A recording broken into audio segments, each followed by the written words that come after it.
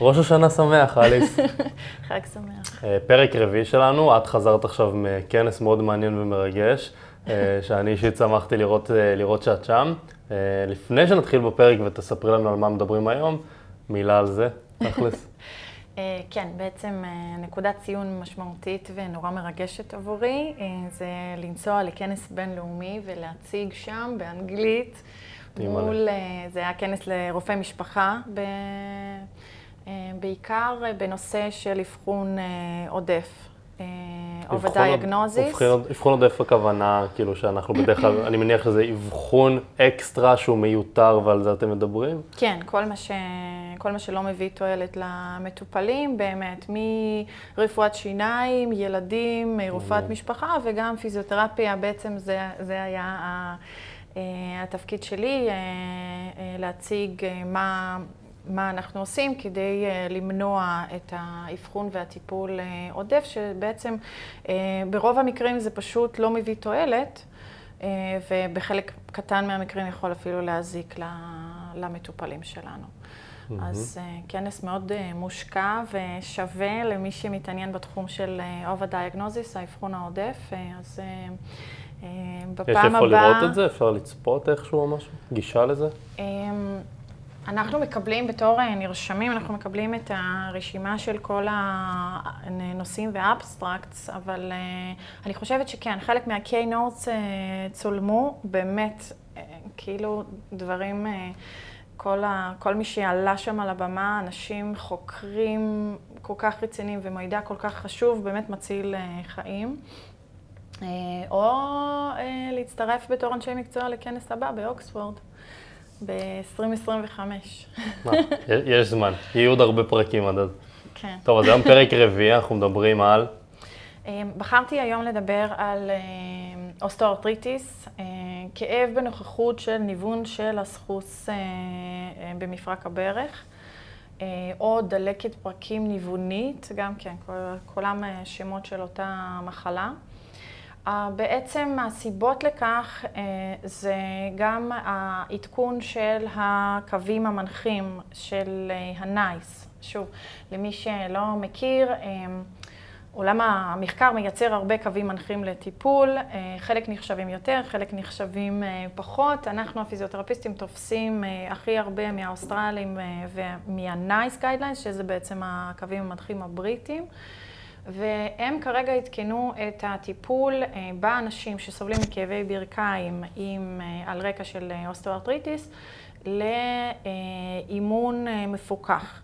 זאת אומרת, אם פעם המלצה הייתה פעילות גופנית והציפייה הייתה שהמטופל יעשה את זה באופן עצמאי, אז עכשיו הם כן ממליצים לשלב את האיש מקצוע שילווה את השיקום במחלה הזאת.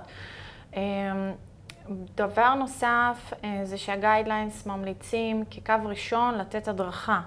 הם קוראים לזה education למטופל, ואנחנו לא תמיד יודעים מה זה, איך עושים את זה ומה אומרים למטופל, אז זה מה שאני מקווה שככה ננסה קצת יותר לפרוט בפרק הזה. מעבר לזה שזה פתולוגיה מאוד שכיחה בעולם האורתופדי, תעשייה מאוד עשירה מאוד מכניסה כסף. גם. והרבה אנשים סובלים. זה פתולוגיה שהיא מככבת במספר 13 מתוך 310 מחלות בשכיחות שלה, וגורמת להרבה מוגבלות, וגם היא נמצאת במגמת עלייה. וגם באמת יש המון מידע על כל מיני שיטות טיפול. רק בשני העשורים אנחנו רואים איזה 50 שיטות טיפול ניתוחיות ולא ניתוחיות באוסטאוארטריטיס, ובאמת אני מקווה שנעשה איזשהו סדר במידע הזה, מה העיקר ומה הטפל. אוקיי, אז זה הפתיח, אבל בתכלס איך נראה, איך אני כמאמן או פיזיותרפיסט יודע להבחן בן אדם שהוא הפציינט הטיפוסי עם אוסטאוארטריטיס. תגיד, כאב בנוכחות ניוון של הסחוס, זה ארוך אבל פשוט יותר. education, דיברת על זה, לא לזרוק מילים מפחידות. אני גם אסביר למה זה סופר קריטי. אוקיי, אז מבחינת הקווים המנחים, האבחון מבוסס על שלושה דברים. קודם כל, אוסטאוארטריטיס אופייני לאנשים לא לפני גיל 45. למרות שיש כל מיני עדויות בספרות שזה מתחיל קצת לסגת, זאת אומרת, מתחיל קצת יותר מוקדם, נגיד גיל 40, אבל פחות שכיח לראות את התופעה של ניוון סחוס וכאבים שקשורים אליו לפני הגילאים האלה. אז המטופל מעל גיל 45, מטופל או מטופלת. אנחנו רוצים כאב שקשור לפעילות. לא כאב במנוחה, ככל שאני פעיל יותר, עולה יותר מדרגות, הולך יותר, כך גם הכאב שלי הולך ומתעצם. זה כאב שקשור לפעילות, והיעדר נוקשות בוקר. או נוקשות בוקר שהיא קצרת טווח. יש איזה סממן כזה לדלקת פרקים שגרונית. שזה גם מדמה כאבי ברכיים, אבל המקור הוא שונה, הוא לא מהניוון של הסחוס, אלא מחלה אוטואימיונית, זאת אומרת, הגוף תוקף את עצמו. אז שם אנחנו שומעים את הסיפור של מטופל שאומר, אני קם בבוקר ולוקח לי שעה עד שאני מצליח לזוז. אני מרגיש נוקשה וכאוב. אז אם יש לנו נוקשות בוקר ממושכת, סביר להניח שלא מדובר בניוון, אלא בדלקת פרקים שגרונית. ושם הטיפול והאבחון הוא קצת אחר. זה סוג של מאפיין לא טיפוסי למחלה. עכשיו, פה באמת אנחנו רוצים לנקות מהשטח, עוד מאפיינים לא טיפוסיים, אנחנו חוזרים על זה קצת כל פרק, חששות לממירות, איזושהי טראומה לאחרונה לברך, איזושהי הידרדרות מאוד מהירה או עיוות של הברך.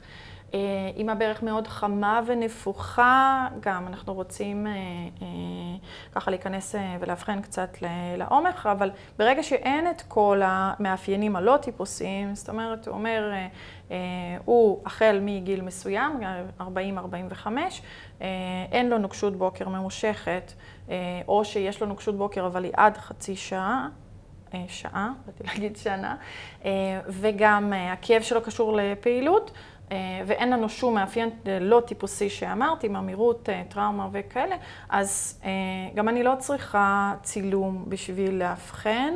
יתרה מזאת, הצילום יעשה יותר נזק. הוא לא ייתן לי שום תועלת להצלחה של הטיפול, הוא רק ילחיץ את המטופל. אז ההבחנה הקלינית היא מספיקה. הסיפור הקלאסי של המתאמן או המתאמנת, זה נגיד מישהו פעיל, שלאט לאט אני עושה את ההליכה שלי, אני עושה את ההתעמלות שלי, ולאט לאט התחילה לי בתוך פנים מפרק הברך, התחיל לי קצת כאב. כשאני נחה והכל בסדר, אז אתמול הלכתי קצת יותר מדי, או נסענו לטיול, ופתאום הכאב הזה, זה פחות או יותר הסיפור שמתאר, מרמז יותר על הכאב שהוא על רקע של ניוון של הסחוץ. עכשיו, מה בפועל קורה שם? מה זה המחלה הזאת? מה זה? אוקיי. אז כשאנחנו מדברים על כאבים בנוכחות של הניוון, יש לנו שני דברים. יש לנו את הניוון של הסחוס והכאב. אנחנו קצת נפרק את זה. נתחיל מהניוון של הסחוס. בכלל נתחיל מהברך עצמה. ברך זה המפרק הכי גדול בגוף. וואלה. כן. הוא מורכב מ4 עצמות, והמפגש המפרקי של העצמות, הקצה העצם מצופה בסחוס. איזה מין רקמה חלקלקה כזאת, ואז בין עצם הירך לעצמות השוק יש גם 2 שערונים, שזה מניסקוסים, והעצמות מתחברות אחת אל השנייה על ידי רצועות, גידים ושרירים. זה באמת שנייה על אנטומיה של הברך. אז הסחוס הזה שמצפה את קצה העצם, קודם כל זה לא צמיג גומי, זה מבנה ביולוגי. שהתפקיד הטבעי שלו זה באמת להיות חשוף ללחצים ועומסים ככה מחזוריים. הוא מיועד לזה, מה שקורה בתהליך של הניוון מסיבה לא ידועה, יש לנו כל מיני גורמים לזה, אבל הסיבה למה קורה הניוון הזה היא לא ידועה, כמו בהתקרחות. יש לנו ניוון של זקיק השערה, זאת אומרת הבסיס של השערה, ויש נשירה של אותה השערה, אז אותו דבר בסחוס.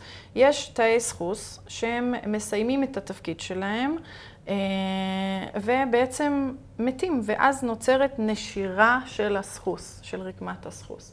אז זה בעצם תהליך ניוון. זה לא תהליך מכני, זה תהליך ביולוגי, אוקיי? זה לא שיש שחיקה של הסחוס, כמו בצמיגים של הרכב, אלא יש איזושהי נשירה של התאים. רקמת סחוס היא גם רקמה ביולוגית שהיא כל הזמן מתחדשת. כל עוד אתה לא מת. אוקיי? חייבים להפסיק, גם לחשוב על זה, במושגים של שחיקה, וגם לדבר עם המטופלים שלנו, המתאמנים שלנו במונחים האלה, כי זה לא תהליך של שחיקה, וזה מאוד מאוד מפריע. יש סיבה לזה שבאמת השם הרבה יותר נכון, זה להגיד כאב בנוכחות של ניוון של הסחוס, כי הוא כן קשור, אבל אנחנו לא יכולים להסיק קשר ישיר בין כאב לניוון. אז זה לא... וגם ביולוגית, זאת אומרת, בפועל, ברקמה, זה לא עובד כאיזשהו חיכוך, אלא המנגנון הוא אחר, כמו יותר באמת מדמה את העניין של הנשירת שיער. אבל אם אנחנו מדברים, באמת, הסיבה לניוון היא לא ידועה, אנחנו יכולים לדבר על גורמי סיכון, שמעלים את הסבירות שלנו לסבול מכאב בנוכחות של הניוון, שגורמי סיכון הם גנטיקה, אין לנו כל כך מה לעשות עם זה, בינתיים. עודף משקל, פציעות, עבר של פציעות בברך וחוסר יציבות. זאת אומרת, הרבה יותר שכיח לראות במטופל שכואבת לו הברך ויש לו נוכחות לניוון של הסחוס, ואז הוא מספר שמאז שהוא היה ספורטאי צעיר, אז הוא עבר כל מיני התערבויות, זריקות או ניתוח בברך, ואז אנחנו באמת רואים שכיחות גבוהה יותר בנוכחות של גורמי סיכון האלה. אבל לא כל מי שיש לו ניוון של הסחוס המפרקי יחווה כאב. יותר מזה, אנחנו יודעים ששני שליש שיש להם עדויות לניוון של הסחוס לא יחוו תסמינים, לא יכאב להם. כמו הרבה כאבים ופציעות אחרות שדיברנו עליהם, לאורך הדרך שיכול להיות יש כאב למרות שאין איזושהי פתולוגיה, וגם הכיוון ההפוך. נכון, כי כאב זה דבר קצת יותר מורכב. שוב, בגלל זה אנחנו לא אומרים שזה בגלל הניוון, כואב לי בגלל שיש לי ניוון של הסחוס, אלא יש שם איזשהו קשר, אבל הוא לא סיבתי.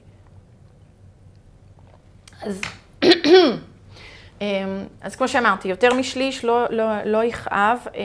כאבים חמורים בכלל, הסיכוי לפתח הוא רק בין 10 ל-20% מהמקרים, עתידם לפתח כאבים משמעותיים.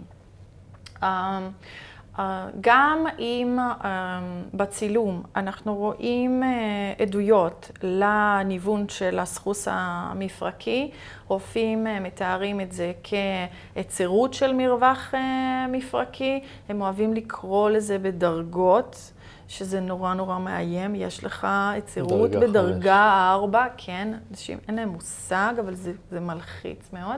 אז גם אם אנחנו ניקח צילומים של אנשים כאלה, שליש מהאנשים שיש להם עדות לעיבוד משמעותי של הסחוס, לא ידעו שיש להם בעיה ולא יכאב להם. אז לאו דווקא אם יש לי ניוון, זה באופן גורף יגרום לכאב.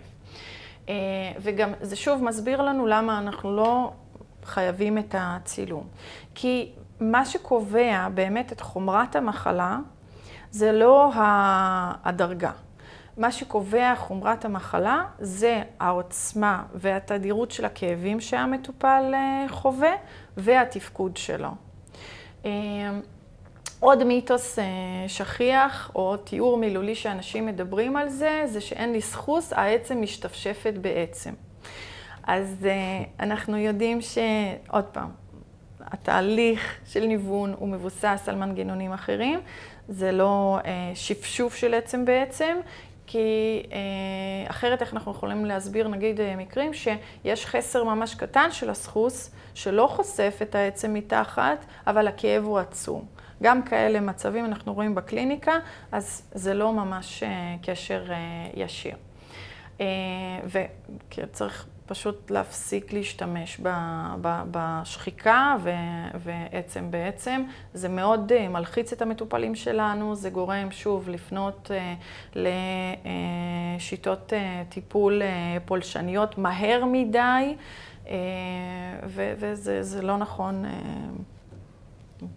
מדעית. כן, אני חושב שבפרק 1 או 2 שדיברנו על הכתף, דיברנו על אותו סיפור בהקשר של הצביטה, שאומרים לאנשים עם החיכוך, נכון. ועוברים לשם מהר לאיזה משהו פולשני, כאשר בפועל יכול להיות שדברים פשוטים ורגועים יותר לשמיעה של המטופל יהיו נכונים יותר. לגמרי. זה חשוב גם איך אנחנו מנגישים את המידע, וגם לא רק איך אנחנו מנגישים את המידע, אלא איך מטופל חושב על זה בראש.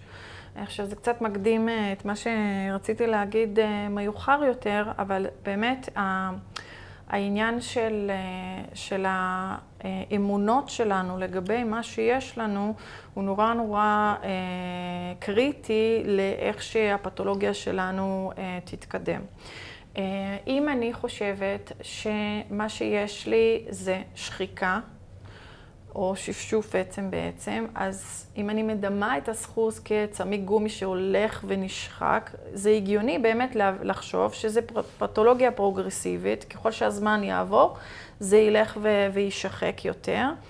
וגם שחיקה, זה אומר שאני לא רוצה להמיס על הברך, אני לא רוצה לעלות מדרגות, אני לא רוצה ללכת יותר מדי, חס וחלילה סקווטים, לנג'ים, איפה שיש קצת כאב, זה מעלה את הפחד שלי, ואז אני עושה פחות. כשאני עושה פחות, התפקוד שלי יורד, היכולת התפקודית שלי יורדת, היציבות של הברך נמצאת תחת איום, השרירים נחלשים ומאבדים את הגמישות שלהם, ואז זה כלעצמו מעצים את הכאב, וזה ממש מעגל סגור. אני חושבת שהפעילות מזיקה לי, אני עושה פחות, והעושה פחות הזה גורם ליותר כאבים, ומשם באמת זה כמו אפקט הדומינו. עכשיו, בהינתן מה שאמרת, למה לחלק מהאנשים כואב ולחלק מהאנשים לא יכאב בכלל? אוקיי. אם בכל זאת ננסה באמת להסביר את העניין הזה מבחינה, כאילו באופן תיאורטי, אז יש כל מיני הנחות בספרות. חלק מדברים על זה שהפירורים האלה של הסחוס הם גורמים לתגובה הדלקתית,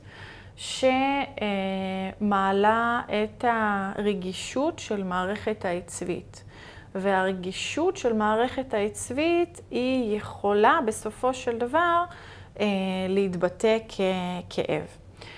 עוד תיאוריה מדברת על איזשהו תהליך סמוי מתחת לסחוס בעצם עצמה, שקורה במקביל. כנראה שיש שם איזשהו קשר לניוון של הסחוס, אבל הוא קורה במקביל, והוא זה שמעלה את הרגישות של מערכת העצבים. כשאני מדברת על רגישות של מערכת העצבים, היא יכולה להיות שקטה בחלק מהמקרים, ואז לעבור איזשהו סף מסוים בגלל כל מיני גורמים. זה יכול להיות מחלה ויראלית, זה יכול להיות איזשהו עומס גדול מדי ממה שאני פתאום, לא יודעת, יצאתי לאיזה טרק מימיי לא הלכתי יותר מקילומטר. אז לעבור איזשהו סף מסוים, ואז אנחנו חווים את הכאב. זה גם מה שנותן, מאפיין את הפתולוגיה הזאת של אוסטאוארטריטיס, היא מאופיינת בהתקפים. זה גם מידע נורא חשוב גם למאמנים וגם למטופלים, וזה גם מכשול מאוד מאוד גדול מבחינת הטיפול. יש, הם קוראים לזה inflare, זאת אומרת, פתאום הכאב מזנק מכל מיני סיבות, לא רק עומס קיצוני, יש גם כל מיני גורמים נוספים, כמו שאמרתי, איזושהי תגובה של מערכת חיסונית ועוד דברים שיכולים לגרום למערכת עצבים המרכזית לעלות כאילו את ההקשבה, ואז באמת הרגישות של אותם עצבים בברך היא תהיה כזאת שהיא מתבטאה בכאב שאני חווה. ואז יש כאב מאוד מאוד חזק, באמת אנשים יכולים להיות מאוד מוגבלים מבחינה תפקודית, והכאב עצום שיחלוף גם בהיעדר טיפול, הוא יחלוף תוך מספר שבועות או מספר חודשים. ואז המצב יחזור לאיזה מין רגישות בברך, ועד להתקף הבא. עכשיו, כמו שאמרתי מקודם, גם חומרת הפתולוגיה היא תלויה, גם בעוצמה של הכאבים שאני חווה, וגם בהתקפים האלה, באיזה תדירות אני חווה אותם. ופה זה באמת מביא אותנו, לדעתי, ההבנה המאוד מאוד קריטית להצלחה בטיפול, זה להבין הכאב מבחינת המטופל שסובל מהפתולוגיה הוא מתחלק לשני סוגים. כאב קל, אם אנחנו מדרגים מ-0 עד 10, לפי סקלת ואס, 0 ללא כאב, 10 זה חדר מיון, אז כאב קל נגיד מ-0 עד 4, זה כאב שהוא לא גורם נזק ולא גורם להחמרה. כל עוד אני מתאמנת, מפעילה עומסים על הברך ולא חובה כאב משמעותי, אלא איזושהי רגישות עד 4, זה סובייקטיבי אליי, זה לא ביחס למישהו אחר, זה בסדר. מה שכן בעייתי זה לחוות כאבים חזקים 5 צפונה. כי מבחינת מערכת עצבים, הכאב העצום הזה וגם תדירות, או משך הכאב הזה, זה מה שבסופו של דבר מנציח ומחמיר את המצב. כי המערכת עצבים זה כמו, נראה שכבר דיברתי על זה, כדאי לחשוב על זה כמו זיכרון של כאב. הקשרים בין נוירונים הם הרבה יותר מתחדדים ככל שאנחנו מרגישים יותר זמן את הכאב ועוצמה גבוהה. הסברתי את זה, אני מקווה, בצורה. אז כל עוד אני לא מרגיש כאבים חזקים, שוב, 5 צפונה, ואני מפעיל את הברך, ואני מזיז את הברך, ואני מפעיל עומסים, אני עובד לשפר את המצב שלי, ואני גם עוזר לסחוס שלי להחזיק מעמד לאורך זמן. אנחנו יודעים באמת שעניין של פעילות גופנית, זה הטיפול היחידי שיש לו סיכוי להוריד לי כאבים. אם אני ממשיכה בפעילות בצורה סדירה, אז המחקר אומר חד משמעית, זה השיטה היעילה להתמודד עם הכאבים. עכשיו, צריך לקחת בחשבון באמת את ההתחלה של התרגול. ייתכן, ואני שמעתי עכשיו את הפודקאסט של אליס, אני הבנתי שבשביל שאני אוכל לתפקד טוב יותר, שיהיה לי פחות כאבים, ושתהיה לי איכות חיים, כי כאבים בברך זה לא איכות חיים, אז אני חוזר להתאמן. צריך לקחת בחשבון שבשבועות / חודשים ראשונים, תלוי במצב של המתאמן, הכאב יכול להיות שטיפה יתעצם באימון. יכול להיות שאם מקודם היה לי לחץ או תחושת מלאות, עשיתי אימון ותוך כדי או אחרי זה הרגשתי איזשהו כאב קל. זה נורמלי וזה סביר. כל עוד הוא לא מתעצם, הוא לא עולה מעל 5, אנחנו בטווח הבטוח ואנחנו צריכים להיכנס לתוך טווח הבטוח הזה בהדרגה. והמחקר מראה שככל שאנחנו מתחזקים את זה לאורך זמן, זאת אומרת, אחרי איזושהי תקופה, גם הגוף מתחזק, אנחנו מרוויחים את כל הדברים שאנחנו בכלל לא מעלים על השולחן פה של פעילות גופנית, כל התועלת, כן. אבל גם מצב הברך והסחוס משתפר ויש פחות כאבים. עכשיו, כל הנושא הזה ומה שדיברנו זה, יכול להיות שזה הולך ומחמיר עם הזמן, או שזה דווקא אמור להיות יותר טוב עם הזמן? לאן זה הולך? אוקיי, יש פה כמה דברים באמת חשובים להבין. לפי המחקר, אנחנו יודעים שגם אם מצב הניוון של הסחוס הולך ומתקדם, הכאב בשני שליש מהמקרים לא מחמיר. גם רק בשליש מהמקרים צפויה איזושהי החמרה הדרגתית. זה באמת תלוי, ופה באמת נכנס כל העניין הזה של ההדרכה שלנו, שאנחנו צריכים לתת למטופלים, וגם קצת לשנות, כאילו למחוק את המיתוסים הקיימים לגבי השחיקה והתפיסה. כי אם אני מאמינה שמה שיש לי בברך זה איזשהו צמיג שהולך ונשחק, אני מפחדת לשחוק אותו תוך כדי שאני עושה פעילות גופנית, אז אני נמנעת מלכופף את הברך בסקווט, ואני מפחדת ללכת הרבה ולעלות במדרגות. אז זה כמו מעגל סגור, ככל שאני אהיה פחות פעילה, הכאב שלי הולך ומתעצם, והמחלה גם מחמירה, בגלל שיש פחות יציבות לברך, בגלל שיש פחות כוח של השריר, וגם המצב הכללי שלי לא וואו, כי אני נמנעת מפעילות גופנית. אם אני מאמינה ששוב, סחוס זה מבנה ביולוגי, שהתפקיד שלו זה כן להיות חשוף לעומסים, וכל עוד אני לא חובה כאב חזק, אבל אני כן מפעילה את הברך, אז אני תורמת לבריאות של הסחוס, אז באמת פה אנחנו יכולים לדבר על סיכויי החמרה. שזה באמת תלוי במה נעשה תוך כדי ובעוד הרבה גורמים, אבל זה לא יהיה לי בראש, אוקיי, שחיקה, זמן, זה חד משמעי דרדר. ברגע שאני מבינה את המורכבות, אז אני אומרת, לאו דווקא, יכול להיות שזה יחמיר, יכול להיות שזה יהיה פרוגרסיבי, אבל לא הכרחי, יכול להיות שזה. אנחנו גם יודעים שנגיד, שיא הפתולוגיה זה סביב הגיל 65. אז ככה, אחרת אם הזמן הולך ומחמיר, אז השכיחות הייתה עולה גם עם הגיל. פה יש באמת הנקודה החשובה של הזדקנות. הרבה אנשים אומרים, זה הגיל. ולדעתי זה ממש לא נכון לחשוב ככה, כי זה יכול לקחת את המטופל שלנו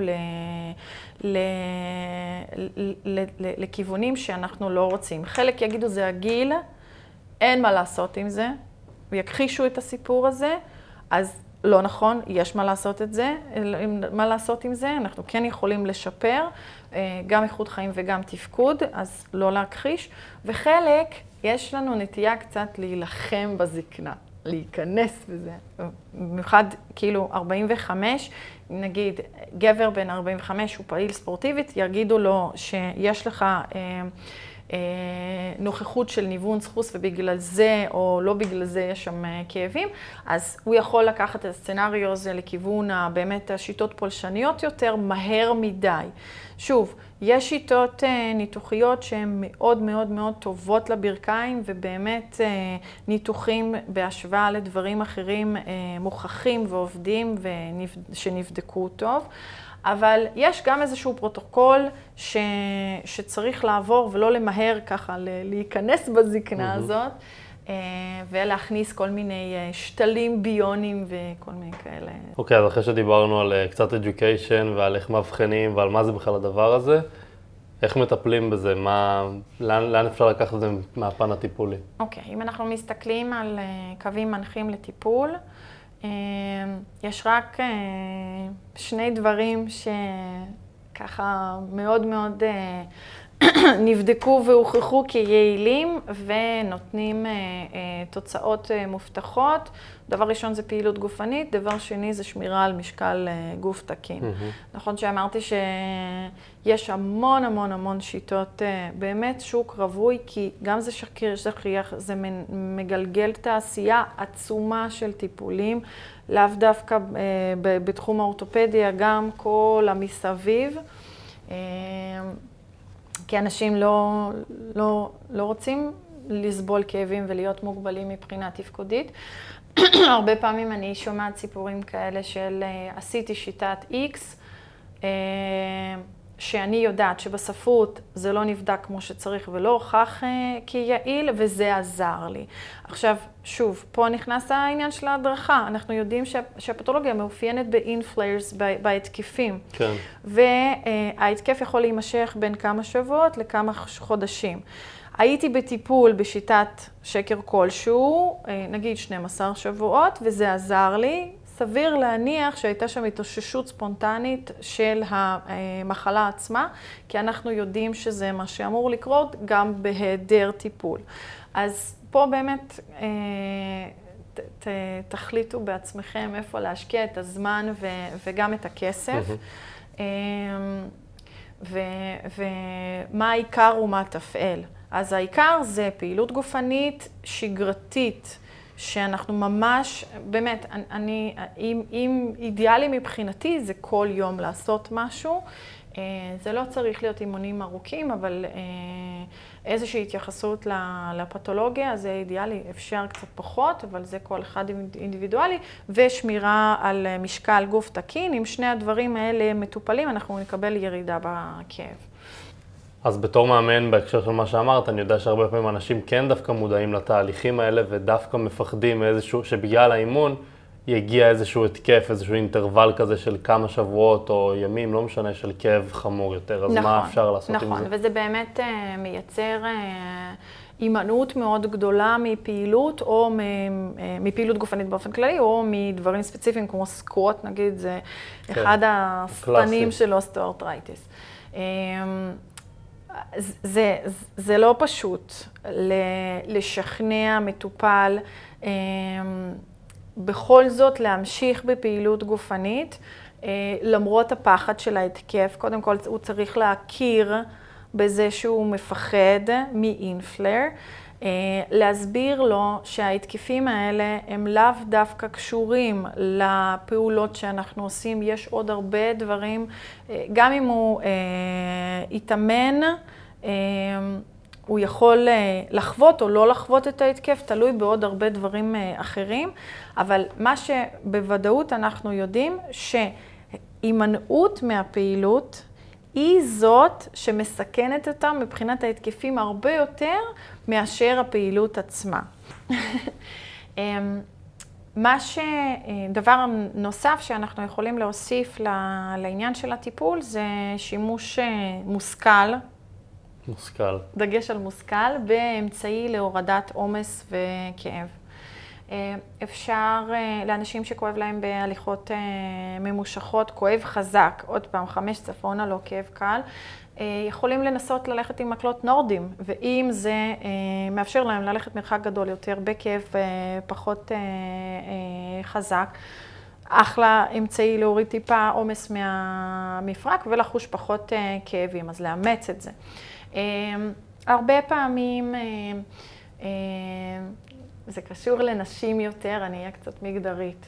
נשים מבוגרות שעוסקות בהמון פעולות משק בית, הרבה פעמים סובלות גם עם קצת עודף משקל והרבה כאבי ברכיים. אז למטופלים / מתאמנים מהסוג זה, צריך להסביר שפעולות של משק בית זה לא פעילות גופנית.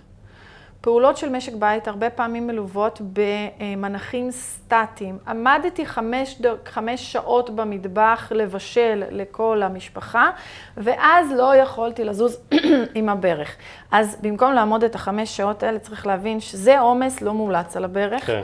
ואת מה שאת יכולה לעשות, את הקיפול כביסה, את הקילוף ירקות, לשבת. את יכולה לשבת, לא חייבת לעמוד על הברך הזאת.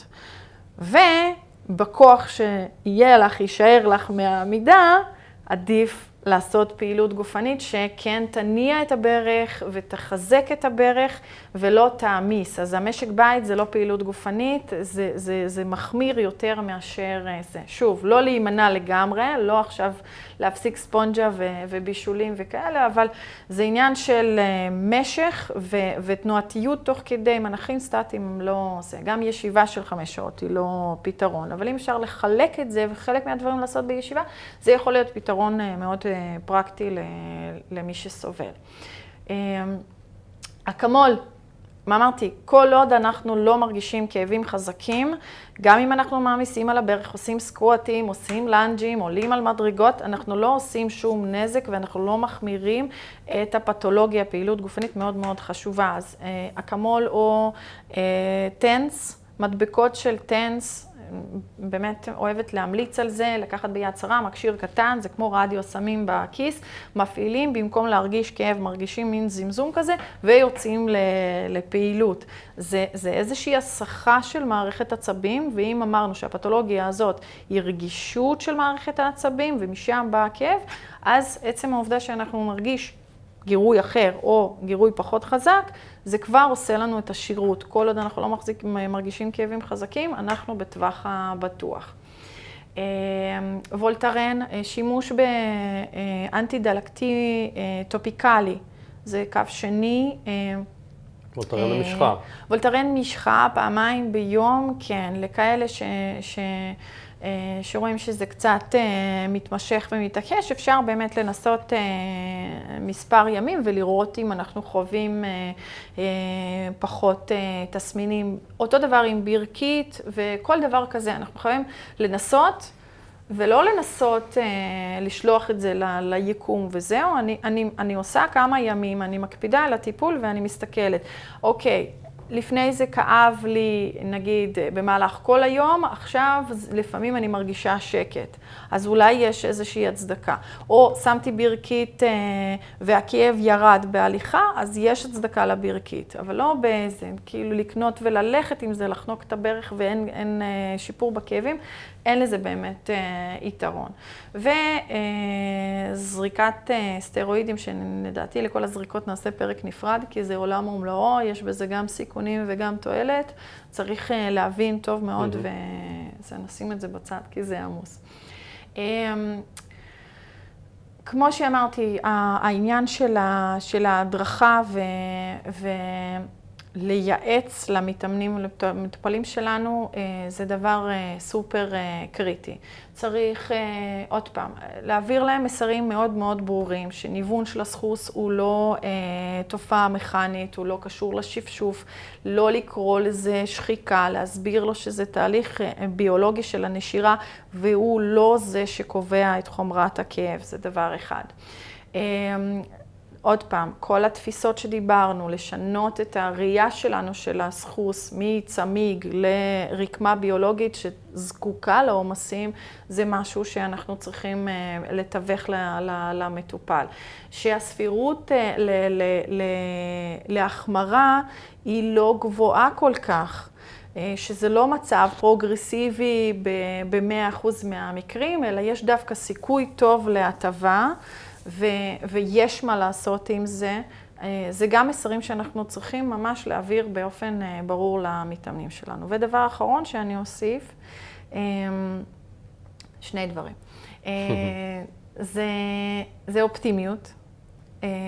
תמיד טוב. וכן, קראתי בספר שאחד האורתופדים כתב שאופטימיות זה תופעה נוירולוגית, כאב זה תופעה נוירולוגית, הם יכולים כן להשפיע אחת על השנייה, אופטימיות יכולה להשפיע לטובה על כאב, להוריד את הכאב, כי זה מנגן על אותם מנגנונים ביולוגיים. ויעילות עצמית. יעילות עצמית זה התחושה של המטופל אני מסוגל להתמודד עם הקושי, אני מסוגל לשלוט בכאב ולא הכאב שולט בי, ולשמור על משקל גוף תקין ולפעילות גופנית באופן קבוע. זה מה שהמטופל אומר על עצמו. את זה למדתי מדוקטור נועה בן עמי, המנחה האגדית שלי לדוקטורט. מתוך השיטת אתמי שלה לטיפול בכאבי גב, יום יבוא וניכנס לנישה האהובה עליי, כאבי גב. גם עליי. אבל היא, לפי השיטה שלה, היא בסוף כל טיפול, היא שואלת את המטופל שהגיע אליה עם כאבי גב, אם הוא חושב שהוא מסוגל לנהל את הבעיית גב שלו בעצמו. ואם הוא לא, זה מין סקאלה מ-0 עד 10, ואם הוא לא 10, אם הוא לא אומר, כן, אני חד משמעית חושב שאני יכול לנהל את הבעיה הזאת בעצמי, היא לא משחררת אותו מהטיפול. אז אותו דבר אנחנו צריכים להבין מהמטופלים או מתאמנים שלנו. אם יש להם את הכלים וגם האמונה העצמית, או שהם צריכים את העזרה. ומי שלא בטוח או לא, זה כנראה יותר רלוונטי לאנשי מקצוע, שבאמת צריכים להפנות את המטופלים למאמנים או מדריכי תנועה, כדי שיתנו להם עזרה, כדי שיעזרו להם באמת להמשיך את החשיפה לפעילות גופנית ולהתמיד בזה. להתמיד זה, בתורת השינוי, זה השלב הקשה ביותר.